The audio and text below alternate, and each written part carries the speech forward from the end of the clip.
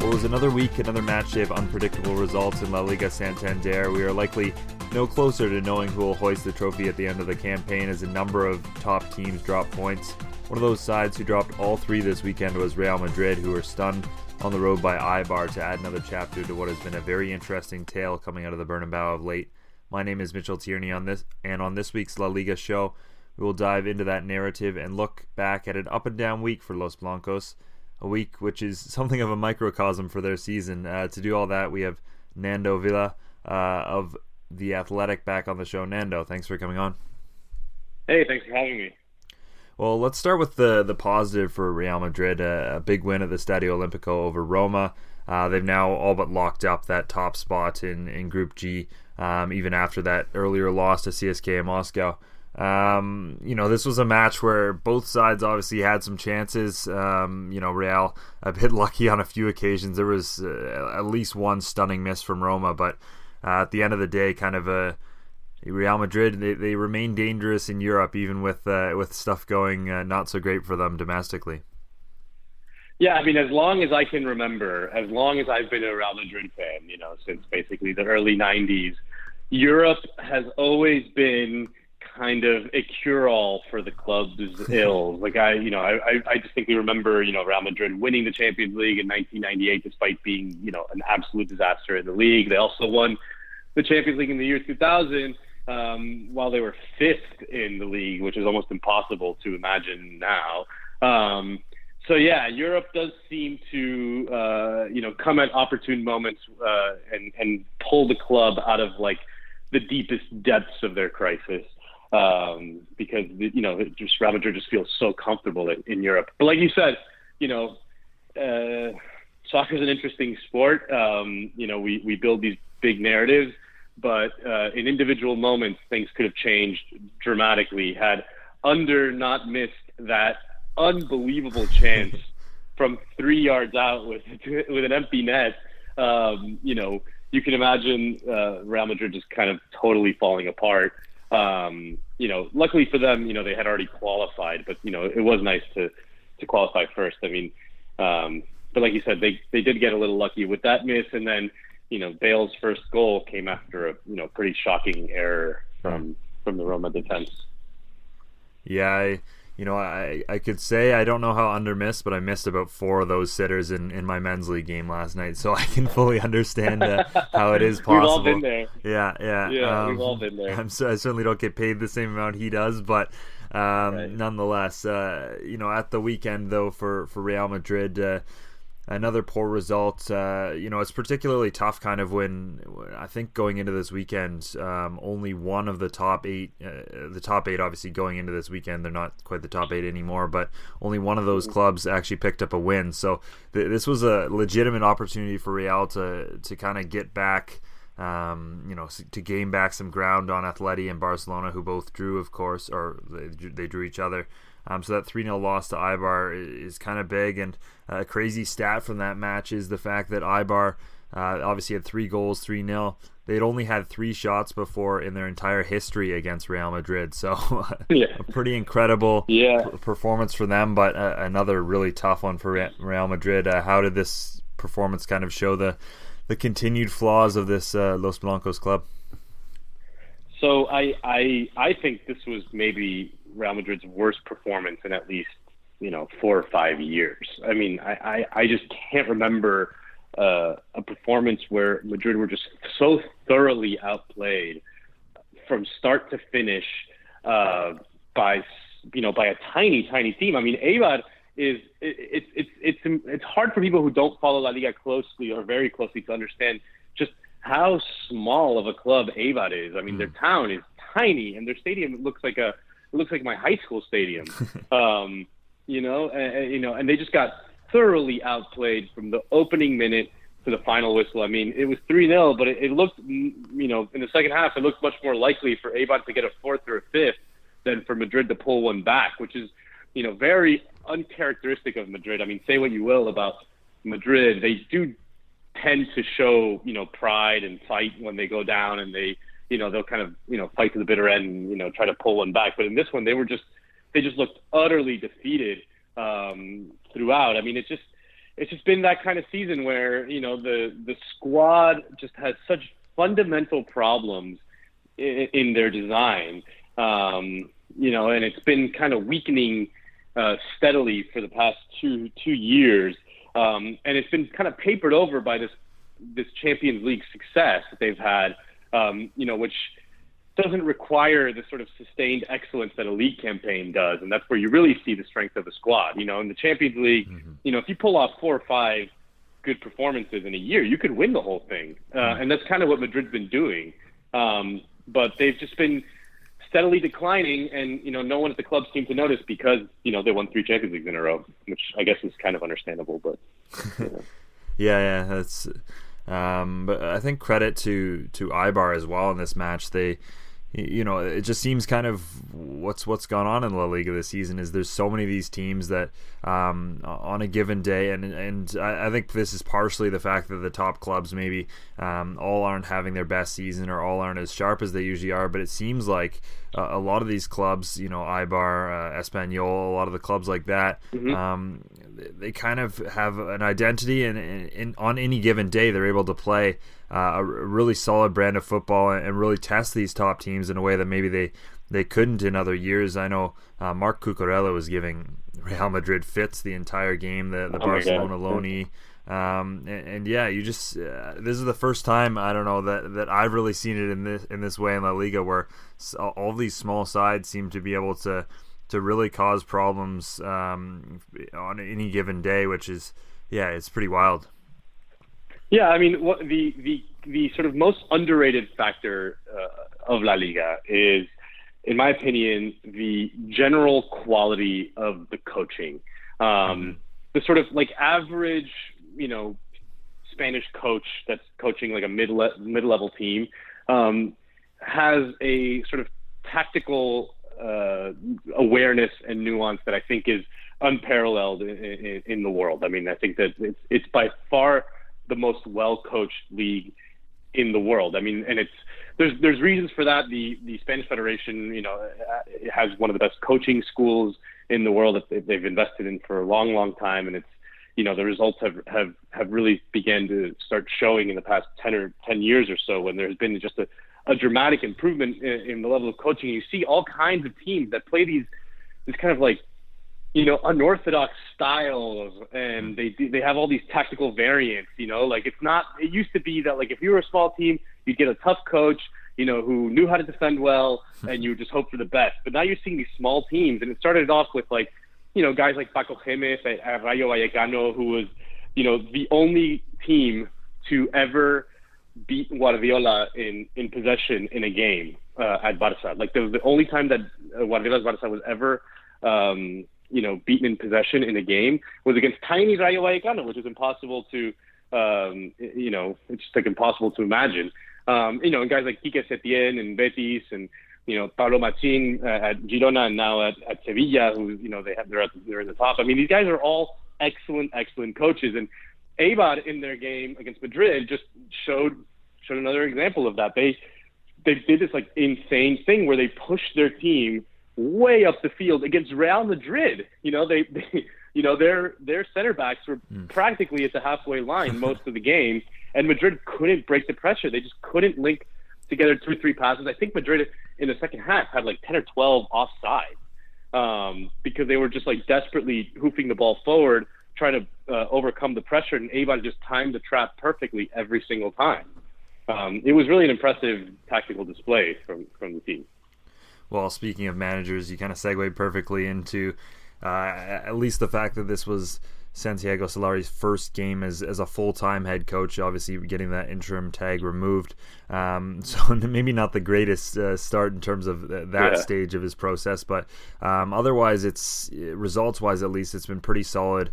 What have you made of him, and any changes you've seen from the Real Madrid side since he's taken over?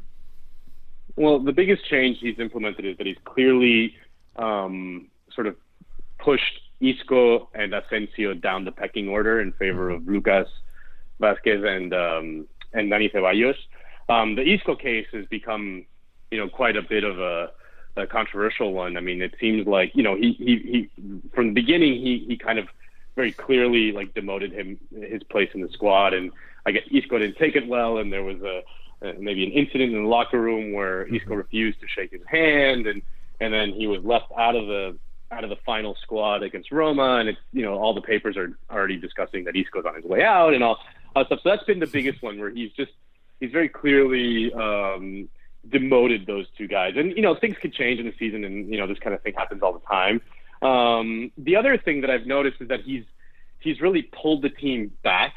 You know, Lopetegui tried, I think quite admirably, to install this system that was, you know, kind of high action, high press, and it worked well for a while, but it doesn't seem like maybe the squad is kind of built for that. So Solari has gone back to a system more similar to the one that Zidane played, which is kind of like a pretty simple, you know, just kind of sit back, kind of relatively deep, and just allow the players' talent to just kind of dictate, you know, the fate of your team. And that's kind of what Zidane did, and for most of his time there. And it looks like that's what Solari is doing. Well, the issues for Real Madrid have kind of shifted a little recently. Obviously, earlier in the year, it was the offense that everyone was talking about, and the fact that they were going so long without scoring goals. Now, defensively, I mean, certainly against Eibar, there was all kinds of defensive issues, and even against Roma, they looked pretty vulnerable back there. I know there's been a ton of injuries, and it's obviously not easy to play with a back line that hasn't been together for a consistent amount of time, but we've seen some very good center backs and full backs in Real Madrid not look up to standard, and it's a team game. You want the midfield to come back, and they play kind of a role in that as well. But what have you made of these recent defensive issues, and do you think they'll bring in new players or address it that way? Or, you know, certainly something has to be changed, because apparently this is the most goals Real's ever conceded 13 matches into a season. Yeah, it's you know, the individual form of a lot of guys has just been way below par. I mean, you know, Rafa Varane has had, you know, just a long World Cup hangover. I think he needs like one of those IVs, you know, like those hangover IVs to get him back into shape. I mean, Ramos has been pretty poor as well. You know, Marcelo has had some pretty shocking displays, and Carvajal has been injured with fitness problems, and, you know, the subs haven't really looked up to the task, although Reguilón has done a decent job spelling Marcelo, and Odriozola has had some good performances and some pretty bad ones. I mean, he had a very bad mistake against Eibar to allow them to score the first goal. But the big problem, I mean, the biggest key to everything, I think, is Casemiro. And if you look at Madrid's numbers over the last, you know, 3 or 4 seasons where he's been a sort of starting member of the squad, when Casemiro is out, their winning percentage just drops precipitously. I think it goes from, you know, like kind of above 70% to below 60% when he's not in the starting lineup. They just haven't been able to find an adequate sub for Casemiro. And against Eibar, he tried Dani Ceballos in that position, which is just like, you know, it's just not what he can do. I mean, he's like a silky number 10 type, you know, like to ask him to be the sort of defensive stopper in midfield is just asking a lot of him. And, you know, in the past, Toni Kroos has played there, but he came out publicly and said that he doesn't like playing there, and, you know, that caused the whole controversy. You know, against Roma, he put Marcos Llorente, who was the only kind of natural sub, and I don't quite understand why coaches haven't ever trusted him, like why Madrid coaches haven't ever really trusted him to spell Casemiro when he's been out. You know, Llorente, when he was at Alaves, led the league in tackles, in successful tackles. And, you know, he's clearly like a very disciplined, he's not the most talented guy in the world, but he's physically incredibly fit. I mean, if you follow him on Instagram, he's like a fitness freak. His dad actually played for Madrid and is also a fitness freak. They're like into like, you know, insane diets and all kinds of crazy fitness programs. It's crazy. And he's like a disciplined, decent guy who is like, you know, willing to get stuck in. I mean, he just seems like a much better option than a guy like Dani Ceballos, who is incredibly talented, but it's not in his nature to defend and sort of plug the holes the way Casemiro does. And, you know, I think you saw it against Eibar, and then you saw like a little bit of improvement against Roma when Llorente played there. So, I mean, I just, for whatever reason, Zidane and Lopetegui and Juan Solari haven't really trusted him fully, although maybe after his, pretty decent performance against Roma, that will change. Well, let's look at the results quickly for match day 13 in La Liga Santander. Leganés stun Alaves 1-0. Eibar beat Real Madrid 3-0. Valencia finally getting rolling with a 3-0 win over 10-man Rayo Vallecano. Huesca and Levante drew 2-2. Huesca was down to 10 men. Atletico Madrid and Barcelona draw 1-1. So do Atletico Bilbao and Getafe. Valladolid fell 1-0 to Sevilla. Espanyol, they also lose 3-1 to Girona. Betis fall 2-1 to Villarreal, and Real Sociedad beat Celta Vigo 2-1, which gives us a table that sees Sevilla at the top after 13 match days, Barcelona in second, Atletico Madrid in third after they play each other, and Alaves in fourth at the moment. And Athletic Bilbao, they drop into that relegation zone alongside Rayo Vallecano and Huesca. Well, after this, a bit of an easier stretch coming up for Real, as they won't play a side who are currently in the top 10 until the new year, although this weekend's fixture against a rejuvenated Valencia is going to be a tricky fixture. Yeah, I was going to say, that's not, that's a classic trap game. I mean, Valencia, their squad, their position on the table is misleading. It's just got off to like a horrible start. But I mean, if you watch them play against Juventus, they look pretty good. Like they're a dangerous team. They have some excellent players. Well, maybe after that, then we'll leave the Valencia game aside. But kind of after that, they have there's kind of a stretch where they don't play. They play a lot of kind of lower tier teams and Huesca and clubs like that. Even in the Champions League, they don't have the most difficult of fixtures. Obviously, as they round out that one. So, how important is this stretch, kind of to? For Solari to have an opportunity to get his identity for the club and in general for the club to maybe pick up some confidence and pick up some major points ahead of, obviously with the fact that they have this current stretch of games where they aren't playing very easy teams means the last half of the season I was looking at today is pretty crazy. They've got quite a hectic schedule, especially over the last couple of months against some of the top teams. So how important is it that they pick up points now? Because it really seems like La Liga is going to be won by kind of the club that does the best against the teams they're expected to win against this year. Yeah, I mean, one of Luis Aragonés's most famous quotes ever, Luis Aragonés, who was known as like a tactical genius, they asked him like what the key to his the key was going to be for, his season, whatever, one season. He goes, the key is to win, to win, to win, and to win, like, which is like, it sounds like stupid, but like, teams get used to winning when they win, and it's, that winning sort of has a habit of begetting more winning. So like if Madrid can beat Valencia, which is going to be an unbelievably tough game given, how poor Madrid have been all season. And then, like you said, they have this kind of easier run of games, although, as it was shown against Eibar, like there are no quote unquote like gimmies in La Liga. If they could pull a string of victories together, if they could, recover some guys, like Luka Modric, who might win the Ballon d'Or trophy, like has just been a shadow of his former self this season. Even Toni Kroos, who is like a metronome of consistency, has been pretty inconsistent. Like these kind of things, like these kind of guys are the ones that really kind of have to carry, the load for a team like Madrid, in the sort of post-Cristiano era. I mean, if they're not playing well, I mean, it's easy to like point out like Odriozola and guys like that, but some of the stalwarts on this squad, like some of the best players in the world, have just been so poor. That if they can kind of go on a little bit of a run, regain some fitness and get some of the confidence guys, especially like, the sort of big players on the squad, the sort of world-class superstars that you expect to carry the team, then perhaps Madrid can turn the season around. Although I still think that the squad's problems are so fundamental that, over the course of a season, Madrid's going to struggle mightily to keep up with even a pretty poor Barca. Barca at the end of the day still has Messi. I mean, you saw against Athleti-Barcelona Madrid, like when he really wants to, he makes something happen, and bails them out of a lot of jams. And that's just the big difference between the two teams right now.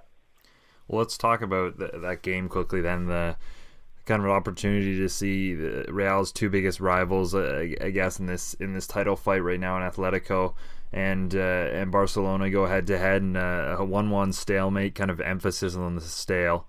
Or least shots in a La Liga game this season. I think there was maybe 3 on target. It was that Messi free kick and both goals. So just a game that never really got going, and but at the same time, I mean, kind of for Madrid, Real Madrid, it's a good result because at least nobody is able to pull ahead at this point. Yeah, I mean, I got the sense that because both teams saw that Madrid had lost earlier in the day against Eibar, that they kind of went into the game in a sort of non-aggression pact, that they were both kind of fine with the tie and then taking their chances with the rest of the teams in La Liga, that they didn't really want to drop,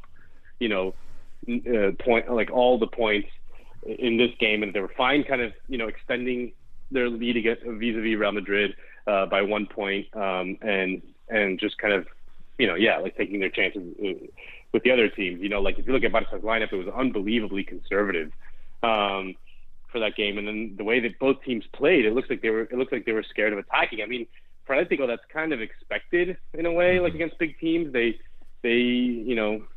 tend to play more conservatively, especially against Barca, which an interesting stat: Simeone has never beaten Barca in the league. Wow. As an Atleti manager, he's never been able to beat them. He's beaten them twice in the Champions League, which is a different animal, right? You have to kind of go for it, and so maybe that's the way forward. But against Barca, he clearly respects their ability to do damage, and it was just like, it was like an unbelievably boring and shocking display of kind of, both teams just playing really, really conservatively, which is, kind of expected with Atleti, but you're not used to Barca in like the last, 10, 15 years playing that way. But that's what it is when Madrid doesn't mount a serious challenge. It allows kind of Barca especially to kind of coast through the league and just win almost by default. Before we wrap up here, I wanted to quickly talk about one Barca player who's been all over the headlines in the past couple of weeks. That's Ousmane Dembele. Widely been criticized for his lack of punctuality, for sleeping through training, for staying up late and playing video games, all the kind of stuff you would expect of a 21-year-old who's not playing at the highest level of soccer. But another game where he seems to deliver in the big moments for Barcelona and gets a very crucial goal for them late.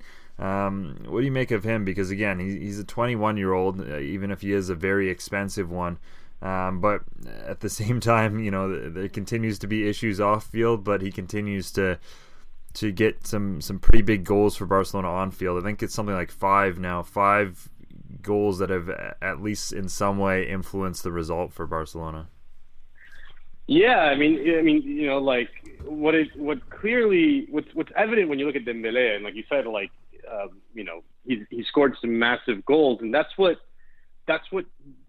truly great talents are able to do. I mean, he does look like he has unbelievable talent. Like he could be like amazing. Like he could be like Mbappe. You know what I mean? Like that kind of thing. Like he could be amazing. At a club like Barca or Madrid, especially for young players, I mean, it's just so demanding. It's just so demanding day in and day out. If you don't kind of buy into that, you'll eventually fizzle out. Like unless Dembele, like it's like you won't be able to like talent your way out of it. You know what I mean? Eventually Dembele will have to change. You kind of saw that with Neymar, right? Like Neymar came into Barca with all kinds of question marks about his discipline. He had all kinds of issues at Santos. and he's had issues since at PSG. But when he kind of got to Barca, he clearly like fell in line, so to speak, and that's one of the reasons why he was successful. I mean, he kind of very clearly like attached himself to Messi and just kind of followed his lead, and he didn't have as many issues, especially in the early going. He ended up toward the end, he had some issues with like going back to the sisters' parties in Rio de Janeiro and all that stuff. But on the whole, he displayed the kind of professionalism that you need at a massive club like Barca, where like literally every single game is a must win, and not just a must win. Like you are expected to play well and score a bunch of goals and utterly crush your opponent. It's just the demands are so insane. There's a lot of talk that Barca might sell Dembele in the winter transfer market. I mean, I think that would be insane. I mean, I don't understand why you would do that. Barca, at the end of the day, need a guy like Dembele. I mean, if you look at, Suarez is, he just doesn't look as dangerous as he used to be, where he was just like this voracious kind of, all-out attacker. Like now he just looks like he's morphing into a different kind of player. They need that kind of incisive, speedy presence in attack to kind of combine with Messi. And so there's no reason why you should sell him in the winter. And who are you going to get to replace him? If I were them, I would take my chances with him at least through this season and try to make the best of it and then see if he can mature with some added responsibilities. But I mean, he clearly, if he does put it together, he does have some amazing tools. Yeah, for sure. Well, that brings us to the end of our show. Thanks, Nando, for joining. All right, brother. Thanks a lot. Yeah, and thank you everyone for listening. We're working on a couple more viewing parties in partnership with LaLiga Santander in the new year, so stay tuned for more details on those, and have a good weekend, everyone.